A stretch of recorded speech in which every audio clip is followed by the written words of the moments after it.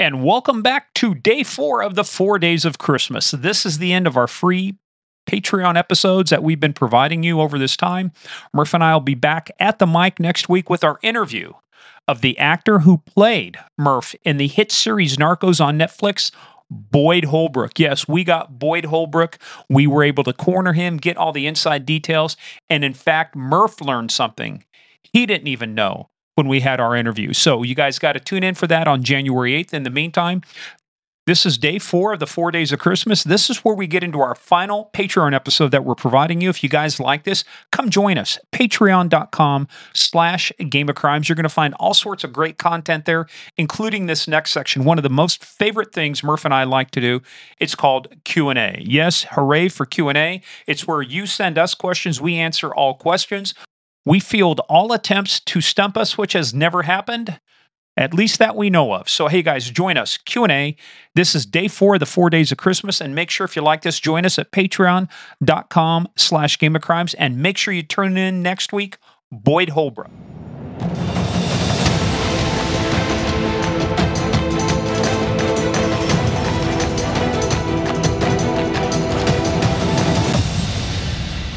Hey, take it away. It's time again for Q&A. Once again, I'm the master of rhyming.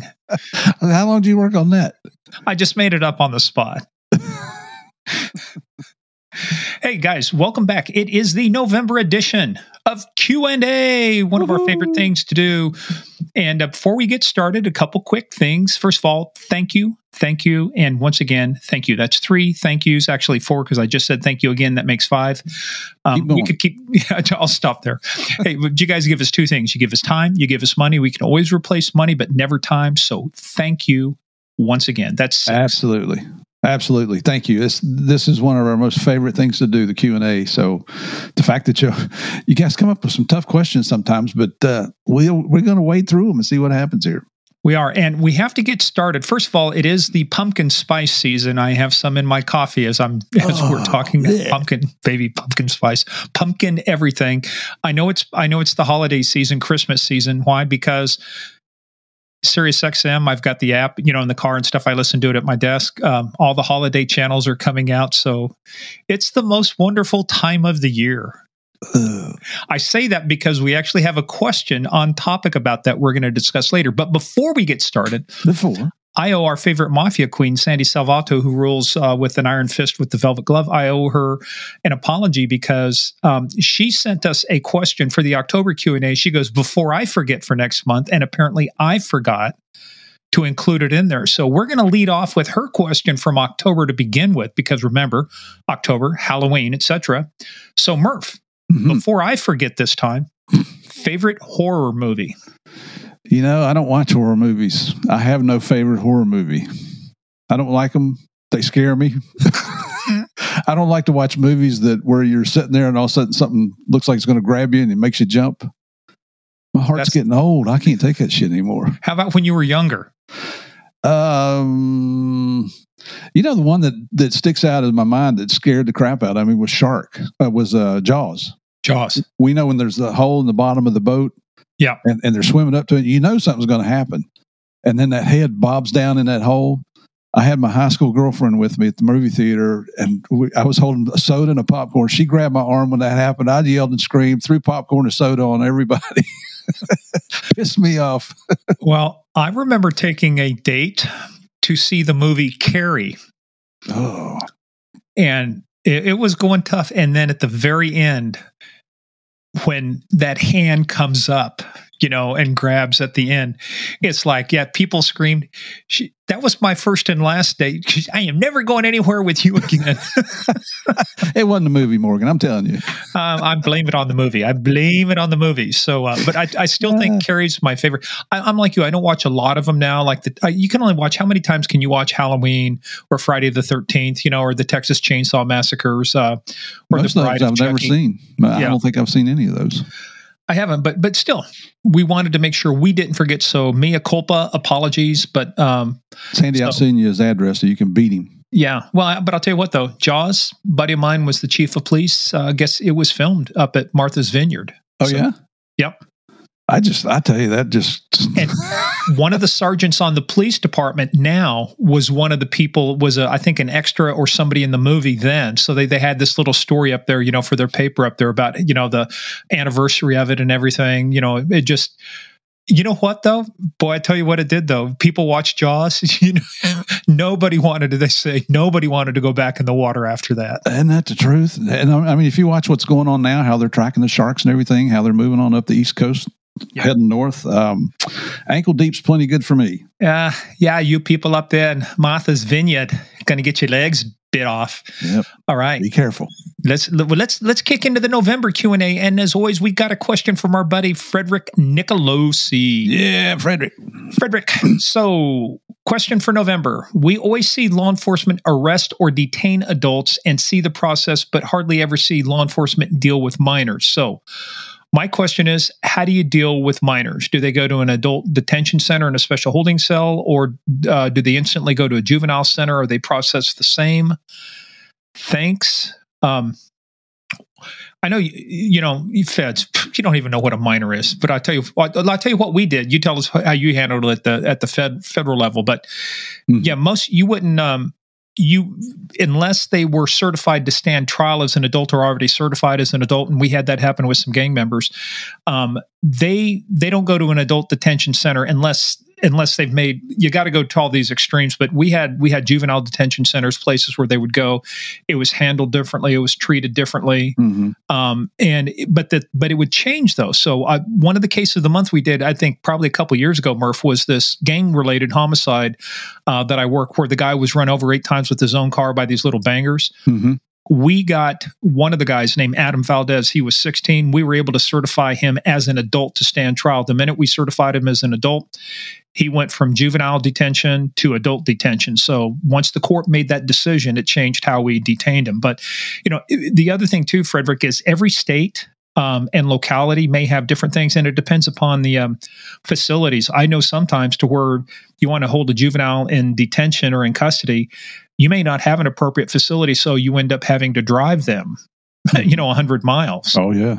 So, but so that's the one thing you don't see. But they do have to have special things to keep them away. You don't want them around the adults. But I will tell you though, sometimes some of these minors have got a bigger criminal record than some of the people that that were adults. Most of them that get moved over to the adult side have earned it.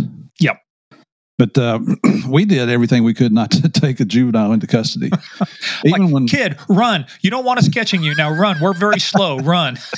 Even when I was a uniform cop, and I've told the story before on here, so I don't want to belabor the point. But when I was a city cop back in the 70s, and the 17-year-old kid showed up with a pound of weed, that was considered a felony back then, but we chose not to charge him. Now, this was a time when police still had the discretion to make a decision as to what they're going to do.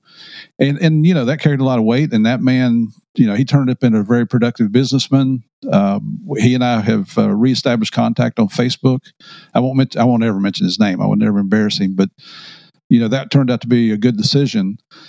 So, but it was, if we caught him fighting, you'd bring him in and you couldn't put him in the regular holding cell as a uniform officer. They had a special cell, and you called their parents and you released them to their parents. It was unless it was a felony. Now, if it was a felony, you got a whole different thing. And like you said, if they go into custody, the county jail didn't have a facility for them. They now have regional jails in West Virginia, so they probably do have a regional juvenile lockup. But back then, the juvenile jail was called Pruny Town.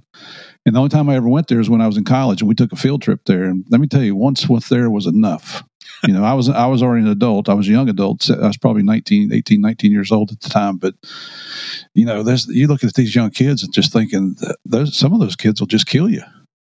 Well, as in episode, part 1 and 2 of our interview with Rick Rambo. By the way, there's a question about Rick Rambo in this too, in our questions today. But he talked about that kind of scared straight thing where they took the kids down to the prison, and some of these kids, some of them are stone cold killers. The old saying was, especially in LA and the gangs back in the day, they would call them Minutemen because you'd arrest them. You could only keep them for a minute. They're back out on the street. That's why kids that were 13, 14, 15 years old stealing cars, you bring them in, turn them right back out. They'd be back out to stealing cars. So they're trying to, like to your point, there's a lot more detention centers now. There's, and Murph, I should have looked into this a little bit more. When we did, I don't know if we did a case of the month, but we talked about it when that kid out here in Loudoun County raped the one girl and then raped the other.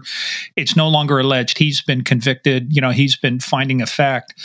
The question was where do you hold a kid like that, and what they should have done the first time. So yeah, even out here, even when you think we've got a huge region out here, big counties, it's still an issue about, where do you take and where do you put kids? So not an easy question, Fred. I probably wouldn't say this on the open podcast, but here on Patreon, where you should hold them is you should hold their head underwater until the bubbles stop. Sorry. Just came to mind. Not that I ever did that. Not that we ever did that. That or, it's like sitting in a hot tub when the bubbles stop. Make your own bubbles. Anyway, thank you very much. Hey, good question, Freddie. Good question, Frederick Nicolosi. All right, next one comes from Daniel Mitchell.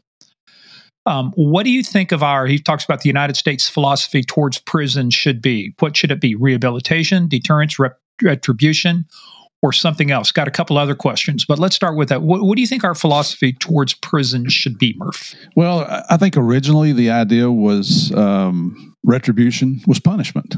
I mean, that's what what penal stands for. Exactly. Penal, prison, punishment. But then, as we became a kinder and gentler nation and started becoming wusses, I guess, is when we got more interested in rehabilitation. Now, I think that's a good cause, but I think if you go look at the recidivism numbers, you'll see that it doesn't work as well, and certainly not as well as you'd like it to. What happens is, some people can earn their GEDs in there. I've got a family member that actually did that. So they were able to get an education out of it. But then you get folks that carry it further and become jailhouse attorneys and, stupid things like that. And I remember one time when I was an agent in Greensboro, North Carolina, we arrested a guy who had pulled a gun on an undercover North Carolina State Bureau agent, and they robbed him of his buy money for he was buying crack cocaine. And so the guy took off running. We finally caught him. I had him down to the ground at gunpoint, and the other agents showed up to put the cuffs on him. And that's when he decided to fight, when the odds were like 6-1. So my partner, Charlie, the guy was hitting Charlie. So Charlie was a former boxer, and he clocked him. Charlie ended up, his last punch, the guy moved his head, and Charlie hit the sidewalk, broke his hand. Oh, but anyway, the guy went to federal court. We charged him with assault on a federal agent, pled guilty to everything, and then becomes a jailhouse lawyer and files a lawsuit against us. Well, it made it to the first hearing with a federal magistrate. He said, "This is ridiculous. It's dismissed." But that's the kind of crap you get. They go in and listen to other people, and all of a sudden think they're smarter than everybody else on the street. So that was a long answer to a short question. I'm quite honestly, I'm in favor of punishment because the rehabilitation thing doesn't work. The percentage that it does succeed is very low, I think. Yeah, and there are some foreign countries, they hold up models of like Sweden or Norway, talk about how they do it. They've got, like these fancy little housing units, and they give them all sorts of help. I think there's two distinctions, though, Daniel, to this thing, is that you look at the people who can be rehabilitated. In other words, first-time offenders, people, who've got extenuating circumstances and stuff. There is an issue there, and I think that's the reason for. So there's a difference between probation and parole, right? You got to serve time before you get parole, but you can be given probation without having to serve a sentence. Now, that being said, I think if you're given probation and you are, hold on a second. I thought about editing that out, but guys, that's the way life is. So what happened this morning was we reseeded and planted, and I've been watering the yard, which you're supposed to do. And so we held off for 3 weeks. We got a mowing service. And so they showed up early first thing this morning, which was great because we've got some recording to do. And then they left, and all of a sudden I look out and I see the same truck all over again. I'm going, wait a minute. What are you doing? Well, their leaf blower, their blower broke. And I said, man, dude, the leaves are falling off the tree. Okay, that's okay. You can go now. We're done. Yeah. No mas. So it's called Murphy's Law. Yeah. Well, I'm just not going to edit that out. That's just life. That's just the way it goes. Well, let's get back into Daniel's thing. So I was talking about probation and parole. I think if you're a candidate for probation, you ought to get it. I don't think we need to necessarily lock you up as long as you've expressed the requisite remorse, you do all the things and that you're accountable. But if you're on probation and you decide that that's just giving you license to go commit another crime, then I think you automatically move from the we just gave you a chance and you bent us over. So now it's punishment. I agree with you. Now you take him in and now it's punishment. Now you're going to do time. And I'll tell you, Joe Arpaio, when he used to be sheriff of Maricopa County, was called the country's toughest sheriff. But tell you what, not a lot of people wanted to come back to the Maricopa County jail. Right.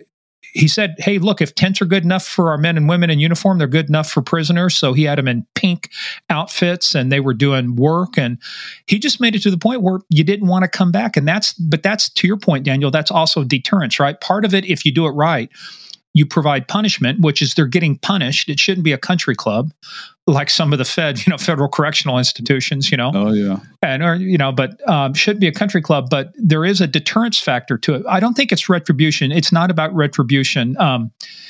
I think it's either punishment or deterrence. But if you've been given a chance, if you've been given parole and you screwed the pooch, then, we tried the carrot. Now you get the stick. Now, there is one category that I would move directly into punishment and no rehabilitation or anything, and that's for somebody who was a sworn law enforcement officer that knowingly and purposely broke the law, whether killing somebody or abusing his office. Because you've heard us say before, time and time again, nobody hates a bad cop more than a good cop. When you accept that title as a public servant, you're supposed to serve the public. You have rights that the general public doesn't have. You can carry a gun. You can actually kill people legally if you're trying to protect yourself or other people. So to abuse that power, I have no sympathy for them whatsoever. So, and there, the same could be said for lawyers who know the law and know better. The same could be said for judges, right? So I think there's a lot of people who, it's not that you treat them differently. They still have the same rights as others, but the question is, if you're just a poor kid out there and you're trying to scrape by and your wife's pregnant, and you've got no money and you just stole a little bit to make dinner, and it's obvious, that's a candidate for, grace. That's a candidate for parole. That's a candidate, for even deferment, right? Say, hey, diversion. But if you're a hardened criminal that walks in, like we're seeing on all these stores, and they're walking in, they've got a bag and they're just shoplifting the shit out of everything. Well, Sorry, pal. Break their fingers. There you go. No bubbles and breaking fingers, Murph. What happened to you recently? It's been a rough couple of weeks. A lot of road travel. I'm tired. All right. So next question from Daniel. How easy are murder investigations when the victim is a woman in a relationship? Let's be real. It's always the husband or boyfriend, right? You know what? The murder cases I've worked on, there's not a single one, even though it might be obvious or appear obvious, none of them are easy. And here's the facts are the facts, but here's what you're up against is a defense attorney who's going to come in and try to skew everything to make the jury have a reasonable doubt. Yep. So there's no such thing as an easy murder case. No. And, one of the questions you did, anytime you started getting a hint, is there a relationship involved? I mean, you always wanted to get that information from them sooner rather than later, because then it appeared they're covering it up. And so, it's never right. There's no such thing as an easy murder investigation. Now, some murder investigations are closed fairly quickly because the proof is obvious. You've got the suspect in custody.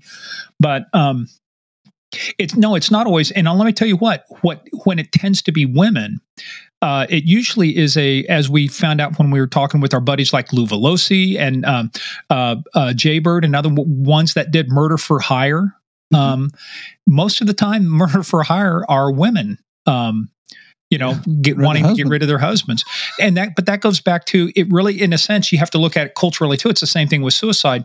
Women rarely shoot themselves in a suicide. That's a man thing, right? Women, it's about, it's vanity. It's poisonings or it's slitting the wrist or other things, but it's rarely, I think of all the suicides I worked involving women, only one was actually involved a weapon. And that's because she was severely mentally ill. That was one of the reasons that led to this. So it's not always the husband or boyfriend, but anytime you've got a triangle like that, man, it becomes convoluted. And they are definitely persons of interest is that's the term we use now. We used to call them suspects. Damn right. Am I a suspect? I said everybody's a suspect until you've been eliminated. So act accordingly. Yep. All right. And he asked the question, does Morgan still indulge in music as a hobby? Yes, I do. In fact, sitting within arm's reach of me, I actually have to go across the screen here, is my Takamine guitar. I still have a Gibson banjo. Don't have a keyboard anymore. I got rid of those a while back, but I played up in a band till now. It was like 7 years ago is when I quit playing in a band. So I'll still sit out on the back deck and play some music and think what could have been. I could have been a rock star. Could have been in a rock band. I would have been in a hair band back in the 80s, man. That would have been me. And Daniel, he does. We were in San Diego back in May for law enforcement conference and walked into a bar one night, and there's Morgan strumming on the guitar. Really? Where was I? Forgot that. They're at the hotel. Oh, at the hotel. Oh, that's right. Yeah. I've been known to tickle the ivories on the piano every now and then. So one time when I was a music major, I could play. My major was brass instruments, so what they call baritone and a trombone. Play those and tuba. Play those highly proficient. I was good at trumpet, French horn, but I could play. Sorry. Sorry, everybody. I couldn't resist. Murph, what has happened to you? Did somebody, Connie, sneak some Miracle Grow into your coffee this morning, or what? I think I'm just getting more cantankerous as I get older. I'm not sure.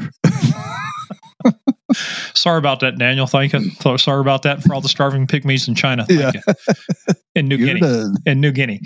All right. Well, there you go, Daniel. Stephen, not Seagal, Siegel. Hey, Q&A, November Q&A. 2 questions for you, gentlemen. Yeah, there's your first mistake, gentlemen. What, if any, podcasts do you listen to? You're probably not going to believe this, but I don't listen to podcasts. I have listened to a couple of our episodes. Just, listen to the quality and going back and you listen to sound, I know I have a country accent and I go back to listen to see how bad I sound.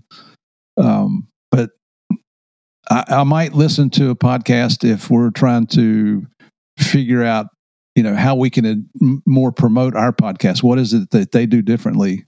So it's not for the content. I honestly, I can't believe the content we get on here, and I can't believe anybody's getting any better content for a true crime podcast than what you get on Game of Crimes.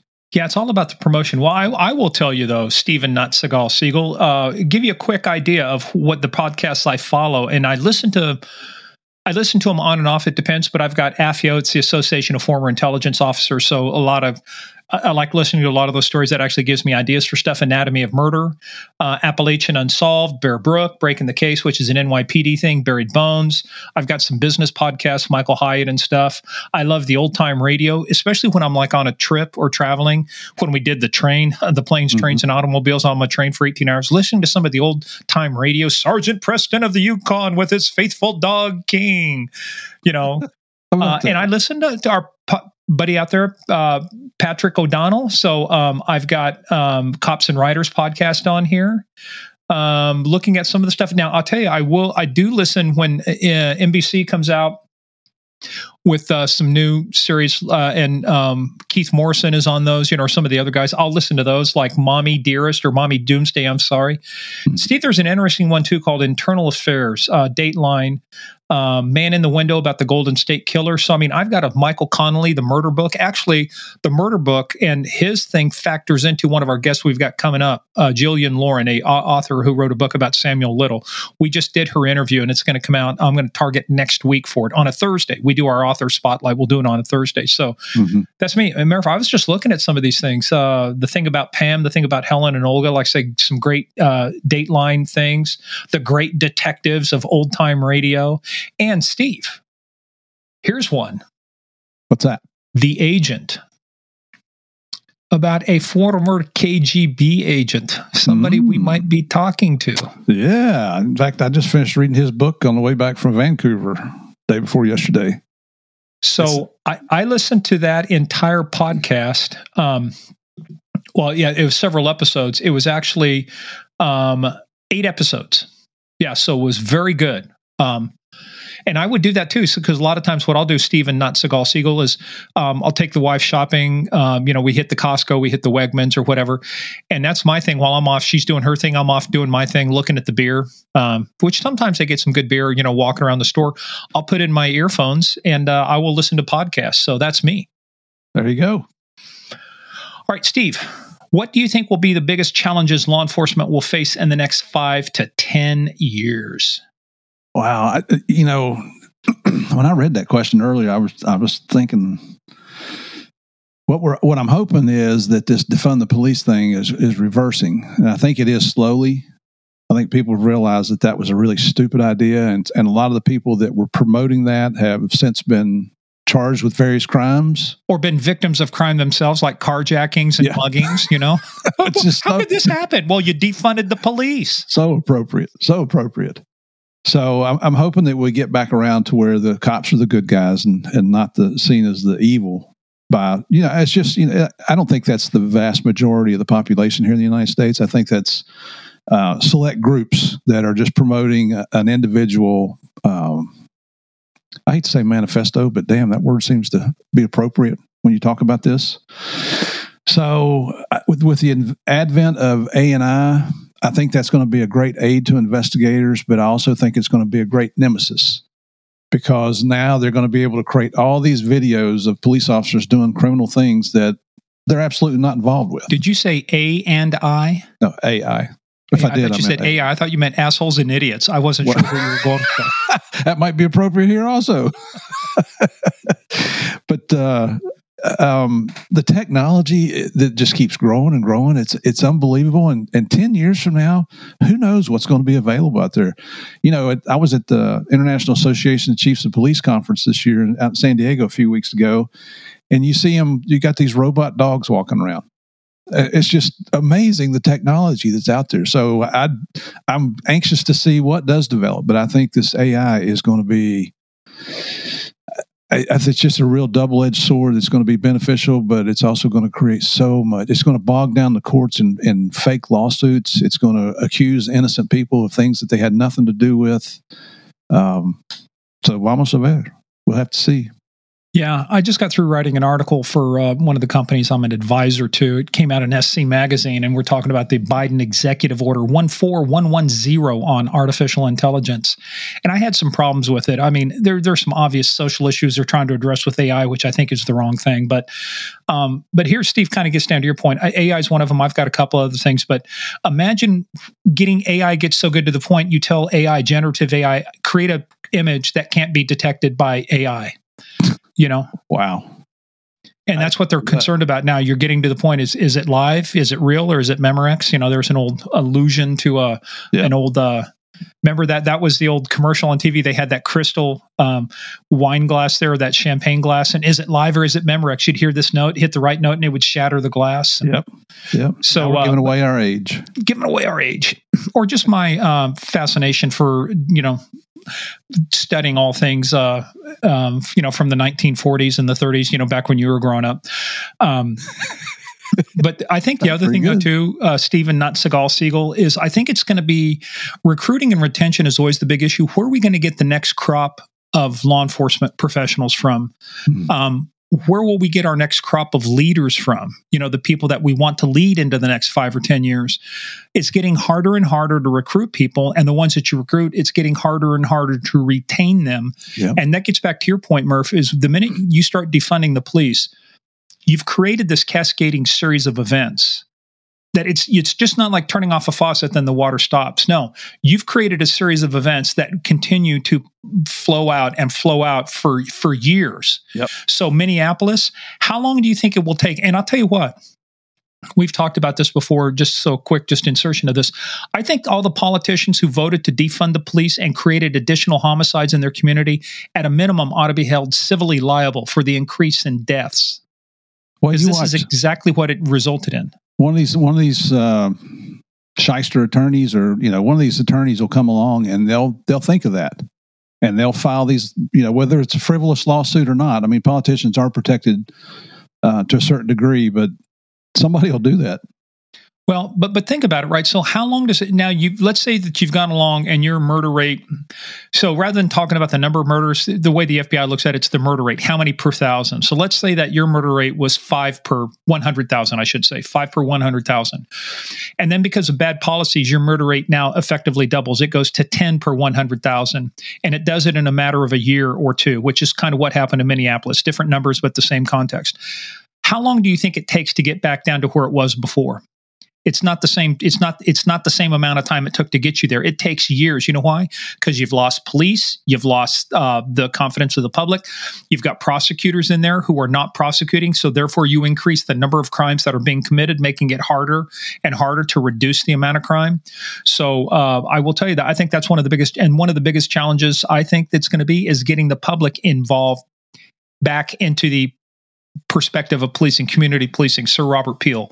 What would Sir Robert Peel do? The father of modern community policing. And I think it was Peelian principle number 6 or 7. The police are the public and the public are the police being the only members of society paid to give due time and attention to duties which are otherwise incumbent upon everybody. If you're standing around holding up a phone, recording a fight, or an old man, Kessler in Los Angeles, a 79-year-old Jewish man getting pounded in the head with a speakerphone but at a pro-Hamas rally, and you're recording instead of rendering aid. That's part of the problem. That's one of the biggest challenges I see for law enforcement is this voyeur society that we have to where they would rather sit on their phones and record stuff for that fleeting moment of social media fame than it is to take the hard stand and say, put your fucking phone down and be a good Samaritan and prevent this poor man from being bashed in the head and now killed. So now I just read an article too to where they're making sure their I's are dotted and T's are crossed because in this environment right now, before you charge somebody, make sure you got your act together because between Israel and Hamas, we're going to see some supposedly from the peaceful religion called Islam, the religion of peace. We're seeing a lot of people get it wrong and a lot of fights are going on, and so they're dotting their I's, crossing their T's. And before they file the case, but they are elevating it to a hate crime. So it's gonna come out here shortly. So, but I tie that back into what I think the biggest challenges. I think the biggest challenges are going to be the community itself, the citizens themselves, getting them back into line to where they support and they want a peaceful and a safe community. Yep, I'm with you. Stay safe and keep up the great work. You damn right we're staying safe, man. I got my new Glock. Just took it out to the range a couple weeks ago. Ran my first, 200 rounds through it, and I'm thinking about getting a SIG. So I'm looking at getting a SIG and maybe what they call a close quarter combat receiver with a suppressor. Perfect home self-defense weapon. Hey, I tell you what, man, I went yesterday to they're having the International SWAT Roundup here in Orlando this week. So I got an invitation from Orlando PD to come out yesterday morning. I went out for a couple hours and there's 30-something teams. I think 10 or 11 are international teams. Let me tell you what, you talk about some studs. Oh my gosh. Those guys, I don't want to say they're on steroids, but holy cow, some of them could be bodybuilders. And then you got the lean, mean guys. I watched them run through some of the scenarios, where they got to crawl across a pipe, across a little ditch. Then they got to climb walls, and they go through an obstacle course. They got to climb this thing, big. It's not even a ladder. It's some kind of ramp that I've never seen before, and then come down on a rope. And then they've been running in between, and they got to stop and shoot at the pepper poppers at different distances with rifles, and then their handguns. And you got the sniper's got to do his thing. A totally realistic situation. Every SWAT officer finds them in. Oh yeah. Well, then I saw, and I don't. I'm going to say it was an Asian SWAT team. It looked Japanese to me. I'm not sure if it was, but while they weren't doing their thing, they were running as a group.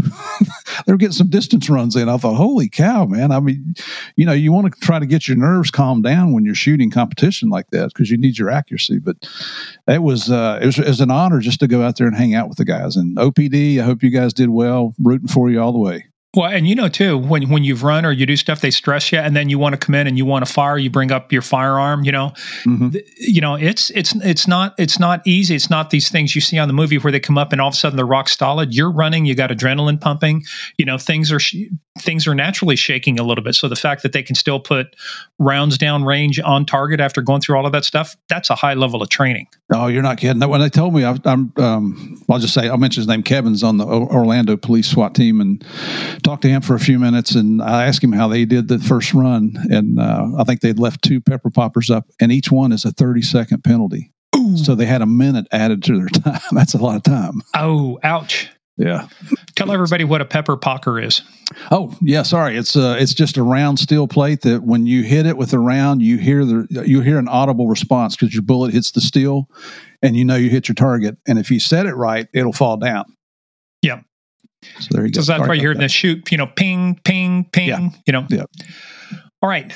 This one comes to us from our buddy Chris from way out there in the oceans, in the middle of nowhere. Uh-oh. Remember Chris? Remember, he knew where the little island you were on Chuuk, right? Yeah. Yep. That's so, Micronesia. So anyway, Chris, this month's Q&A, how do you guys feel about being called racist or Uncle Tom if you carry or have the American flag on display? He says, yet they prop up all these foreign flags or alien flags. So I'm not going to get called an Uncle Tom because obviously I'm not black. It just amazes me, though, is that you come to this country, and part of coming to a country is to assimilate into their culture. Yep. And yet you want to fly, and it's okay to have pride. Look, Italian Americans up in New York, Chinese Americans, Mexican Americans dealt with all of that. You can have pride in your heritage, but when you come to a country, no matter what country you come to, it's your job to assimilate into their culture. And so, I have a problem. I tell you what, I fly the American flag out front of my house, I would say pretty close to 365, except for those days where I have to fly the Notre Dame flag because they're playing. Win or lose, still God's team. So, but I've got that. So, and I've got to replace my flag and pole too. After a while, you still got to show it some respect. But I'm in a neighborhood to where I've got a Secret Service agent. I've got people former military and a lot of good people. A lot of American flags are flying out here. So it doesn't bother me. And if you saw my vehicle, you would see I've got the thin blue line flag on there. My support law enforcement. There's no doubt. I've never been called that just because of the flag, but I've seen other people be called that. But I'll tell you what, if you're calling somebody racist because they're flying the American flag, you've got 2 major issues. Number one, it's not racism. And the other thing too is a lot of people say you're being racist if you don't like somebody who's a certain religion. That's not racist. Racist deals with the race. It's like a lot of people say you're racist against, and I've been accused of this for being racist against Muslims. No, I've worked in the Middle East. Actually, Murph, sitting here on my desk, I have the Reliance on the Traveler, which is the only English-approved version of the Quran. Mm-hmm. And I've been through the training with the guys. I say, no, Islam is a religion. It is not an ethnicity. So you can't be racist against like you can't be racist against Catholics. So we've got to be careful throwing out the racism word. I think is a loaded word, and it's used inaccurately a majority of the time. So, but I mean, I have a problem when you come to this country, especially if you're on a visa and you're here at the privilege of the United States government, and you are flying a flag that is hostile to the United States, and saying hostile things. I mean, all you have to do is see what's going on with Israel and Hamas right now, and see the anti-Israeli sentiment, and just the mere fact that somebody is flying an Israeli flag, they get attacked. That's wrong. Just the same way I think attacking somebody with a hostile flag is wrong. But I kind of agree. So, I'll bring this to a close on my thing anyway. But I think if you're flying a foreign flag or an alien flag, if you're flying something out there that's antithetical, hey, you know what? You shouldn't get beat up for it. But neither should you be beating up other people because they're flying something you don't like. Right. That's if you're not flying the American flag, my question might be, why not? I mean, are you proud of our country? If you're not, that's your right. But if you don't like it here, go live somewhere else. For someone who called me a racist or an Uncle Tom for anything would be it. When they call me a racist, it's obvious they don't know who my children are. Because both, as our regular listeners know, both my daughters are Colombian by birth. They are U.S. citizens now. But I love it when Hispanics call me racist. It's like, yeah, you should have done your research first. So If you go to Mexico, you better not fly a foreign flag down there because that's a violation of Mexican law.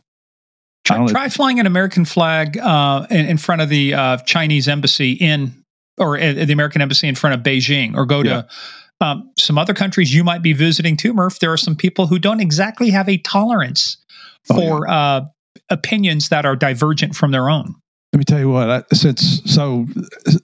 haven't announced this anywhere yet, but Javier and I have just been booked to go to Jeddah, Saudi Arabia in mid-December for an international book fair.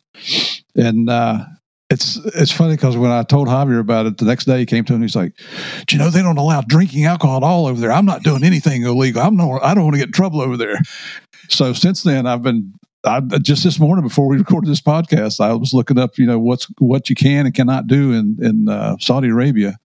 And somebody told me you're not even supposed to wear blue jeans, but I looked that up, and they just don't want you to wearing the tight, skinny jeans and things like that. And I think that's more geared towards the women than it is the men.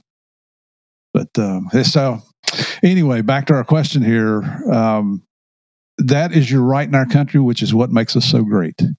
I don't like it. I think we should all carry the American flag and promote it and be proud of it.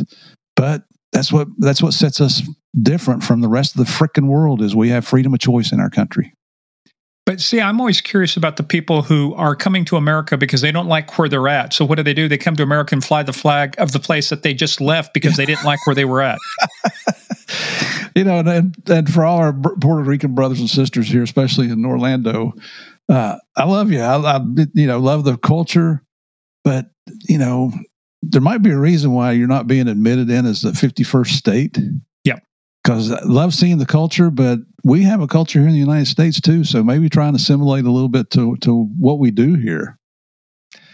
Yeah. 3 things define a nation: language, border, and culture.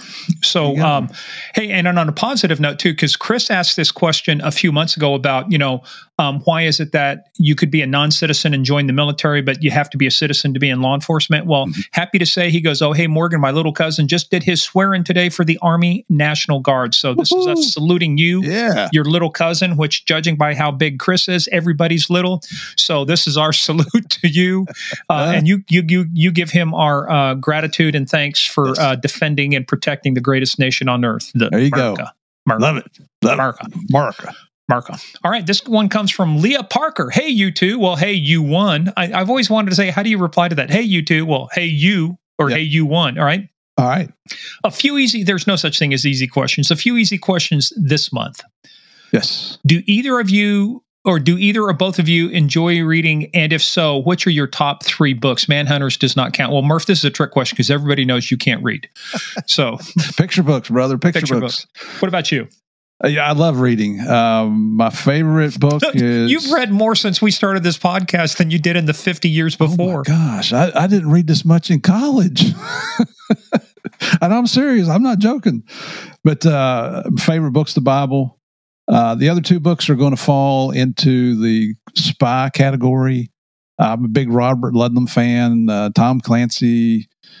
Just enjoy those kind of books. I read those more for entertainment, but some of the books, we had some of our old neighborhood friends come and visit us last night from North Carolina. They're here at Disney, and got to spend about 8 or 9 hours with them. Just had a blast. We got to see them up in North Carolina a couple of years ago, and so I brought them in my office here where we do our recordings, and I've got 2 full bookshelves now of books that we've read from guests on the show.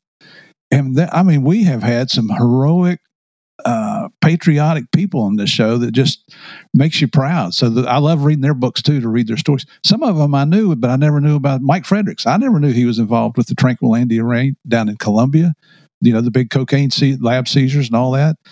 So those are the kind of books I'll read. I don't have 3 particular, but the Bible's always at number 1. So I thoroughly enjoy reading. In fact, I have a lot of hardcover. I actually have a book that is 125 years old. It was written originally. It's the original Dr. Sin, alias the Scarecrow, which Disney made a movie about. I found that actually in a London bookstore and had it shipped to me. But no, I love reading. In fact, I have a lot of paperbacks and hardbacks, and so I read those. But I've decided a long time ago to start tracking on Kindle because I would buy books because it was easier when you're traveling. I used to do a lot of travel like you did, Murph. It was easier to carry stuff on a Kindle than it was to carry 2 to 3 big books around. They get a little heavy. Yeah. Now I will tell you one of my favorite series of all time. And I did take this with me, and I read it on the airplane because I was doing a lot of international travel back then. But it was Patrick O'Brian. He wrote the original series called Master and Commander that the movie was made about with Russell Crowe in it. 21 novels, and he died during the writing of this 21st novel. And you see, they actually just kept it true to form. You see in the book where he quit writing. You see a couple of thoughts, and then the book just ends in the 21st novel. Well, there were 4 novels in a book because it was like on this very fine, like onion skin almost paper.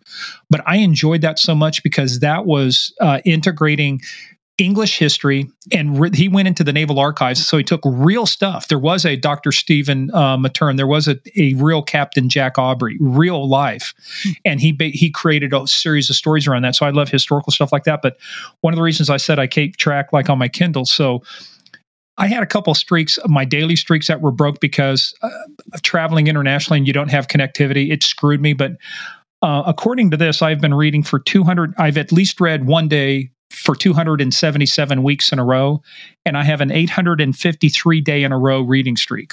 Good Lord. I've got business books on here. I've got, actually, by the way, Murph, the one I'm reading now, thanks to my Prime membership, is Mark Cameron, Open Carry, his first novel in his Arliss Cutter series. Oh, cool. Very cool. So but I got a question. That 125-year-old book that you got in London, is that Rocky and Bullwinkle, or what is that? Rocky and Bullwinkle weren't invented till I think the 50s. You don't know. Yeah, I do. Boris and Natasha Badenoch. Yeah. No, I know all of these things, comrade. So, but anyway, no, that's good. I mean, I love reading. So, but I don't know if that I have a favorite book, but I love series of books. I love Michael Connelly. I've read the entire Harry Bosch series. I'm on the Lee Child series now. So my goal is I read business in the morning, part of my routine, and then at night it's reading for pleasure. So one of the things I do at bedtime, when I'm sitting there in bed and the lights are off, I've got a little iPad upstairs. I'm reading off of my Kindle. I'll read like Arliss Cutter, I'll read Jack Reacher, I'll read Harry Bosch. So yeah, but I don't know if I have top 3 books, but Manhunters is not in my top 3. Sorry about that. Hey, come on now. All right. And to slowly, next question from Leah, and to slowly get into the spirit, what is the one funny story you tell every Christmas? I know we all have one. And then also, what is your favorite Christmas tradition? So do you have a funny Christmas story? The only one I could think of, I even asked Connie about this because I couldn't think of anything. We used to, when her mom was still living and her dad was still living, they had a tradition where all the family would come over on Christmas Eve, and they would have Santa Claus come in, and he'd have a gift for each of the grandchildren that were there. You had to be under a certain age, I think. And we used to get a gag gift for her mom because her mom had a great sense of humor, and it might be a size 112 women's panties that would be like a tent. Or I remember one year my wife went out and bought her one of the garter belts and stockings, and this lady's back then was probably in her 70s. So just funny things we did her because she did have a good sense of humor. And the one favorite Christmas tradition is we all get together and watch Christmas Story. We sit there and cite the lines before they say them on the show, but that's our favorite Christmas movie. I'll tell you, I don't know if it's a funny Christmas story, but one I tell you, one of the things I love doing, I used to be head of the Fraternal Order of Police when I was a police officer and a detective back there in Kansas. And we started doing a fundraiser, and then we called it Shop with the Cop. Mm-hmm. So we would actually work and we would identify underprivileged families, kids that have been at risk and stuff. And we'd raise a bunch of money, and then that's what we do. We'd say, hey, look, you're invited. And then we would go through, at that time, all we had was really a Walmart. Target hadn't made it there yet, but we would take them through Walmart, and they'd all kind of have a budget. So, hey, guys, pick out your gifts. So, at one point, I think we took 25 families shopping. Wow. Which was fun. And these crossed, all racial lines. It crossed all socioeconomic. I mean, we targeted people who were at risk and kind of got referrals from other people who'd work cases or social services. So, that's one thing I love doing. Favorite Christmas tradition? It's got to be, I'll tell you, This is what I did for a couple of years in a row. First of all, the greatest Christmas movie ever made is Die Hard. Everybody knows that. You know that. I know that. The American people know it. Yeah. So, but one thing I would do though, and I did this, I did this on Facebook one time, and my neighbor up the street who retired as a colonel from the Air Force and was read in on some big programs, code word stuff, special access programs. I started doing this thing, and what I did is about 4 days before the movie played, I would start putting out, hey, I don't know if you guys are hearing, but I'm hearing chatter. I'm just hearing some things. And I would build the story. And I had pictures of the same truck that they used in the movie to bring the terrorists, into Nakatomi Plaza. And then at the exact time it played on the movie, the exact time, I can't remember what it is now, like 7:53, there's a link. I would say, shots fired, Nakatomi Plaza. Well, I had these guys hooked so bad because I was showing them, hey, guys, I've got some traffic here. And what you do is, I thought people would catch on because there's a way to write headers on classified cables in a certain way. It has to be in a certain order and do things. I don't want to give it away in case, terrorists are listening. But not that if I know of any terrorists that are subscribing, we're going to give you your money back. But I jacked up the headers in a way to make sure that a few people would get it. I was posting this to my Peloton military vets group. All of us who ride Pelotons, we belong to called the, MilVet group. And, it got to the point I had people messaging other, is this really going on? I'm afraid to go out. What's going on? Are you guys hearing this?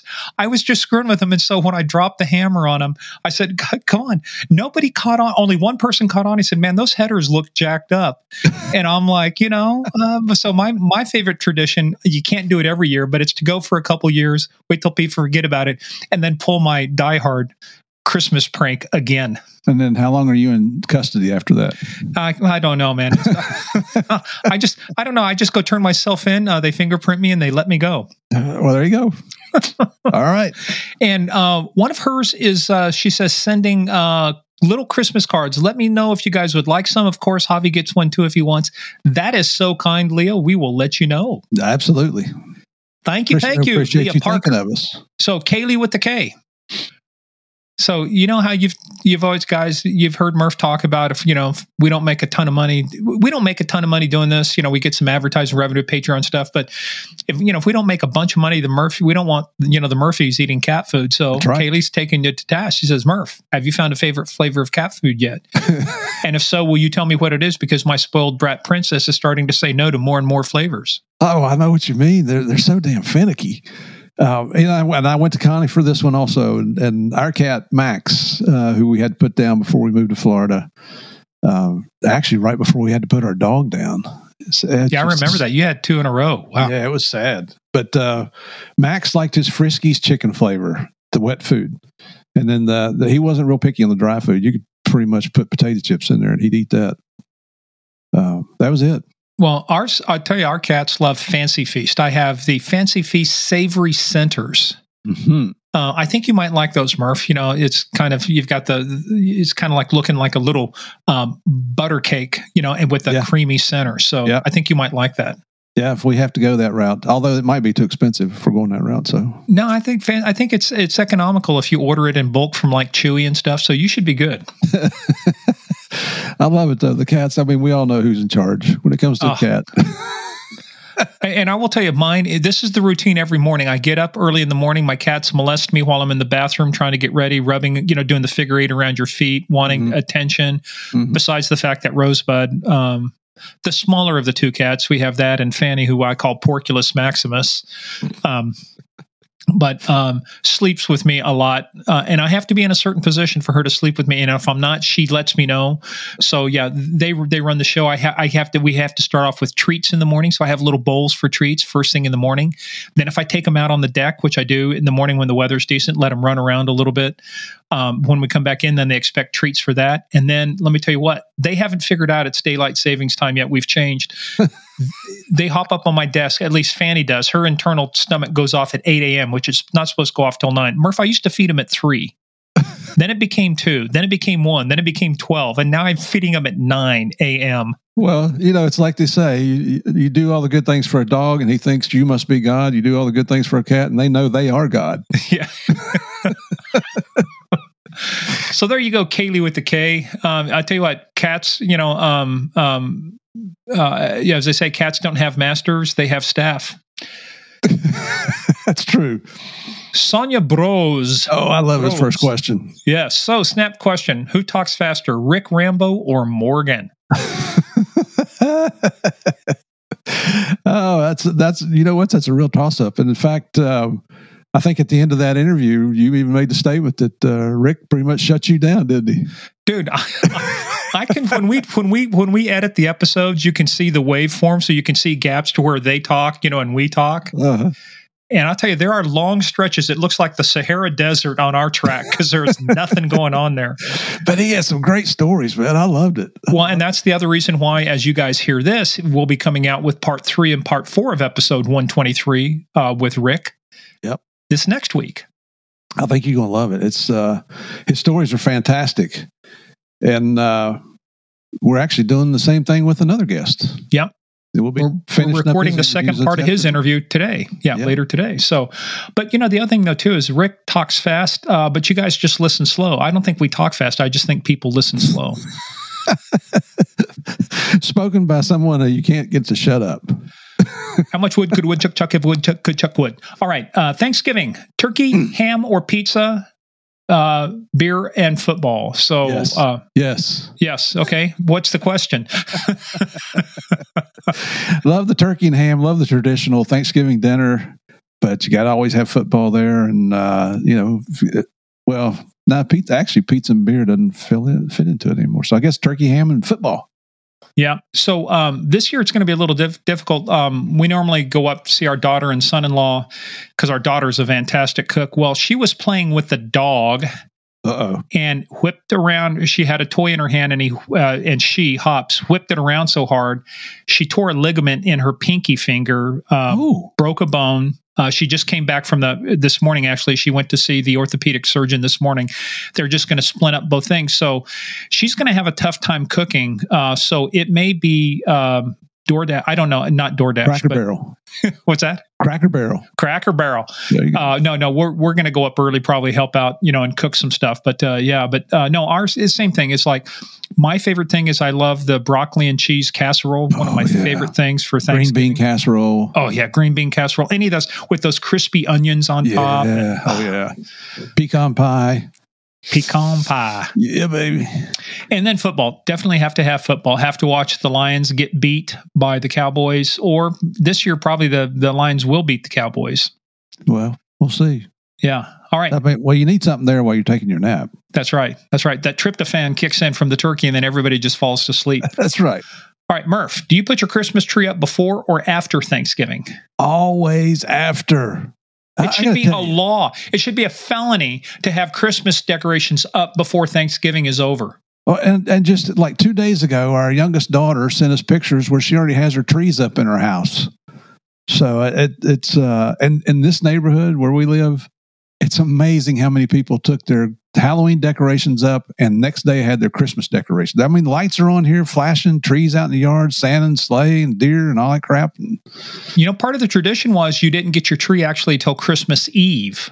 Yeah. But that's an old tradition. Yeah. Yeah. But they've pushed, I was in late October, even before Halloween was over, I was already getting advance notice of advanced Black Friday deals, advance this, the season, I get it. The retail season is expanding, but no, it should be a felony to put Christmas decorations up before Thanksgiving is over, because quite frankly, we don't spend enough time giving thanks. I think that's the other thing too, is I think we need to appreciate where we are, where we live.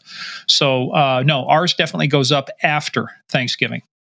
Right on, brother. Thank yes. Well, sister, Sonia Bros. I was talking to you. Okay, right on. You could qualify either way, I guess. Brother and sister. All right. Last one. Rapid fire, Rick Jacobson. All right, baby. You didn't miss cutoff. Don't worry with the time changes, but here goes. If crimes are committed on a cruise ship, what jurisdiction does it fall under? Well, if it's in international waters, and I seem to remember this from Murr when he wrote his book, who we had on the show here, 2 years ago now? Yeah, it's episode like 16 or something. Yeah, but I think it. Well, now I'm not so sure. because each of those vessels is registered in a certain country, and because you're in international waters, I would think that the country where it's registered would have jurisdiction. Because I know if the Coast Guard wants to board a vessel, they have to go to that country of registry and get their permission. But I seem to remember in Murr's book that it was going to fall to where the vessel berthed would have jurisdiction. Does that sound right? I honestly don't know. Well, it's complicated. And I had done some research on this before for a different thing, but basically it's kind of the way that if you're a U.S. citizen and you're like over in Thailand doing the sex tourism stuff, they can actually exert jurisdiction over your actions there. But according to this, I just pulled this up from the Attorney at Law magazine, somebody who deals with maritime affairs. And it says, the quote is, and to further complicate the issue, a crime involving a U.S. citizen while aboard a cruise ship, regardless of location worldwide, gives the FBI jurisdiction over the case as well.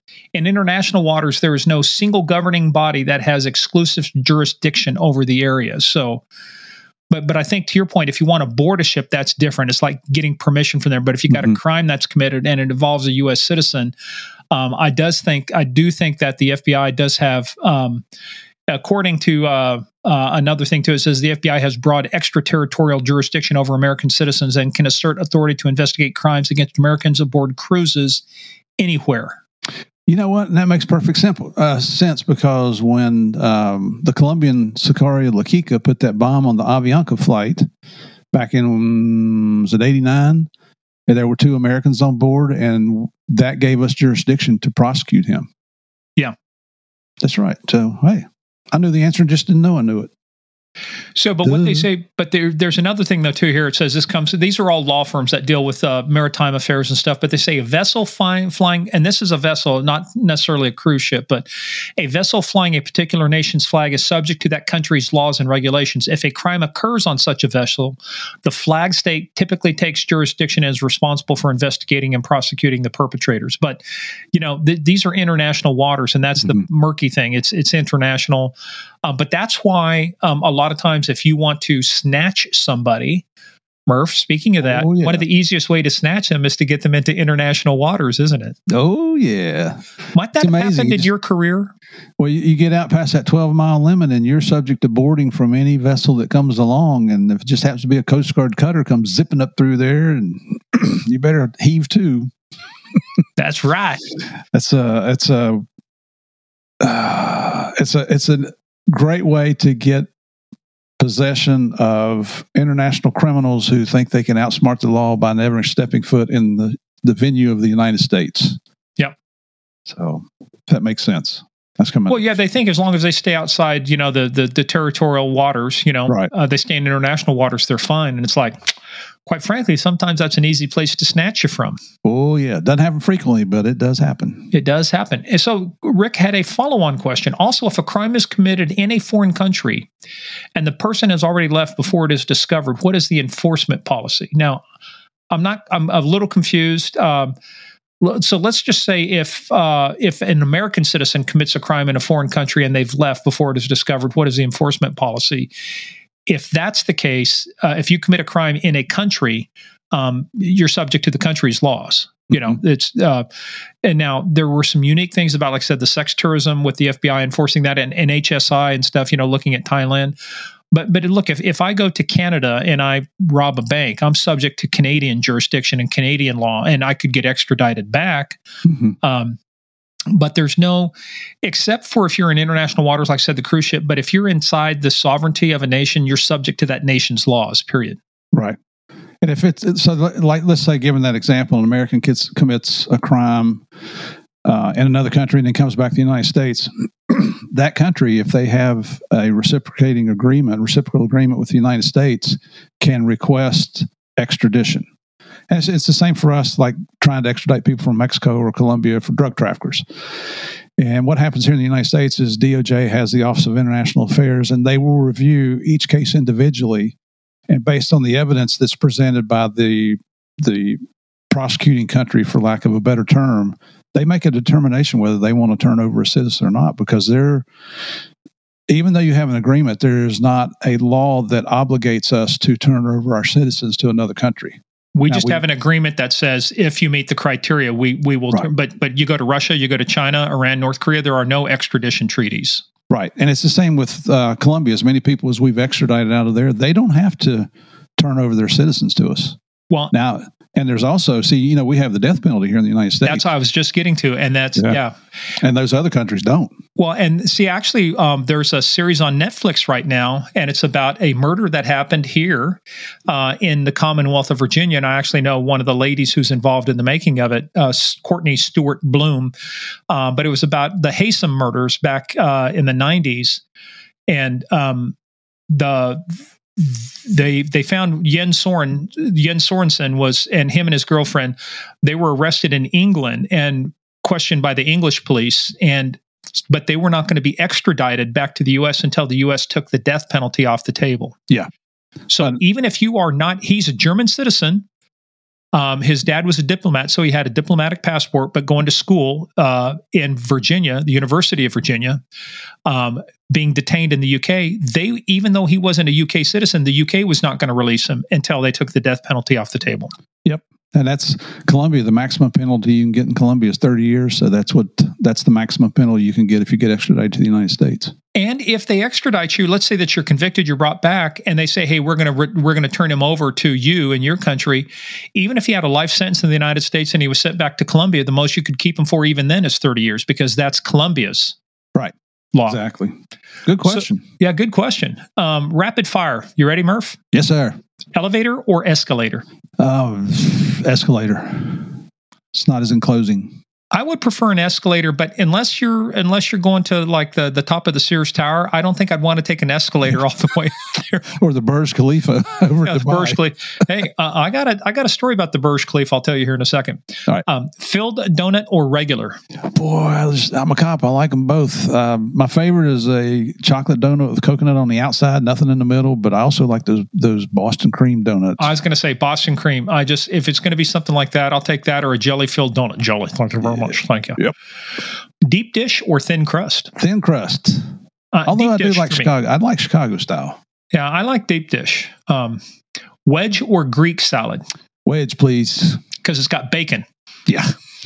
Bacon and blue cheese. All right. It doesn't get any better than that. More tech or less tech? That's kind of back to one of our original questions there. I love the technology. I don't understand most of it now. I guess I'm turning into my parents. But the tech is pretty cool, man. I mean, we sell our books while we're on the road, and I've got a Square credit card reader, and now it has the tap function. So people, I charge it, and then people hover their credit card over top of it, and it gives me their money. But the tech is unbelievable what goes on nowadays. Yeah. And, that's enabled by the RFID that basically allows you to be in close contact with it near field communication, NFC. So there's an NFC chip inside those that the only way it works is you got to be like right on top of it. Yep. I use the same thing. I'm not that I want more tech. I just want better integrated tech. And that's one of the reasons why I'm a Mac guy. I just love the way everything integrates together. I can be sitting upstairs on my iPad and be able to pull up the tabs I had on my iPhone or my desktop, my iMac here. But I don't know if I want more tech. I just want it better integrated to make sense. But anyway. And more security on it. Yeah. Hotel or Airbnb? I've never stayed at an Airbnb, so I don't know. I like hotels. I've stayed at an Airbnb once. Last time I'll ever do it. Oh, really? And now it's getting so expensive to where the cleanup fee, if you want to go somewhere for a weekend, you might pay more for the cleanup fee than the actual cost. And it's going down. For me, one of the reasons I like the hotel, it's predictable. I quite frankly don't want to be in a place, at least they've got the cleaning staff that come through and clean the room. Yeah, I know that there's other people in it, but they change the sheets out. I just like having something that is a hotel room that is cleaned. And that's why I stay brand names. I mean, I'm a Marriott guy, so I'll do, because of some of my Sigma Chi alumni brothers, David Marriott, the chairman of the board, is a Sigma Chi, and so does Tony Capuano, the CEO of Marriott. So I've been loyal. And the other reason I'm loyal to Marriott, too, if you remember when we had Cheryl Nietzsche O'Connell on there when she was shot doing security down there for that event. That the chairman of the board at that time, David's grandfather, came by and visited her in the hospital and took care of everything. So that was very cool. A Marriott guy. Hey, I wanted to go back. You were talking about, unless it's the Burj Khalifa. Mm-hmm. Have you ever been there? Oh yeah, yeah. That elevator from the bottom to the top is very quick. Yeah, and it's got that heliport up there. I didn't see that. It's got the sail, right? The Burj Khalifa. It's got that thing that looks like the sail. You're talking about the hotel, right? Now, the Burj Khalifa is the tallest building in the world. Well, that's the one that looks like a hotel looks like a sailboat. Yeah. Oh, I'm sorry, I was confusing them. I've been to the Burj Khalifa in Abu Dhabi. No, that one's in Dubai. Dubai, yeah. That one, would go up through. I'm trying to think of the name of the hotel. Oh, I had a story about the hotel for you. I've seen it, but I haven't been in it. But I have seen that helipad up there, and I've heard that they've played tennis up on that helipad before. Well, so here's the I got to think. What's the name of that hotel? Okay, you look it up real quick while I tell the story. So there's the Burj Khalifa. I've been to there, and actually I stayed at a hotel that you could look across and see the Burj Khalifa, and they actually had a fire on it. I was trying to think of the name of the hotel. It's like a 6-star hotel there in Dubai, but it was designed by an Australian, and they had it like 90% built before they realized that the structure of the hotel with that cross member, which actually that's where the helipad is up there. Yeah. It's the Burj Al Arab. I don't know if I'm saying that right.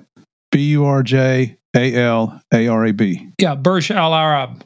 Well, that's why I was getting it confused with the Burj Al Khalifa. So, kind of the same thing. But yeah, so that one is a 6-star hotel, Murph. But when you look at the structure of it, it's the big, tall, hotel with the helipad. So you have the horizontal piece and then the vertical piece. That was built to face east. You know what is built to face east? It was a Christian contractor. He built the shape of the hotel is a cross facing east, which is the holiest place in Islam, is Mecca. Oh. They didn't realize that till this thing was about 90% done. And there was no tearing it down at that point. Oh. How about that now? There you go. Hey, that's just a little story to spice it up. I wonder why I keep getting the Burj Al Khalifa and the Burj Al Arab confused. Anyway, they're both in Dubai. Both very expensive buildings, and I think it's a 6-star hotel if I remember right. Sounds right. Yeah, it's beautiful. It's beautiful because I stayed at the hotel right across from it. It looked like kind of like a pyramid. It's got the stair steps and everything. So we're able to go visit it anyway.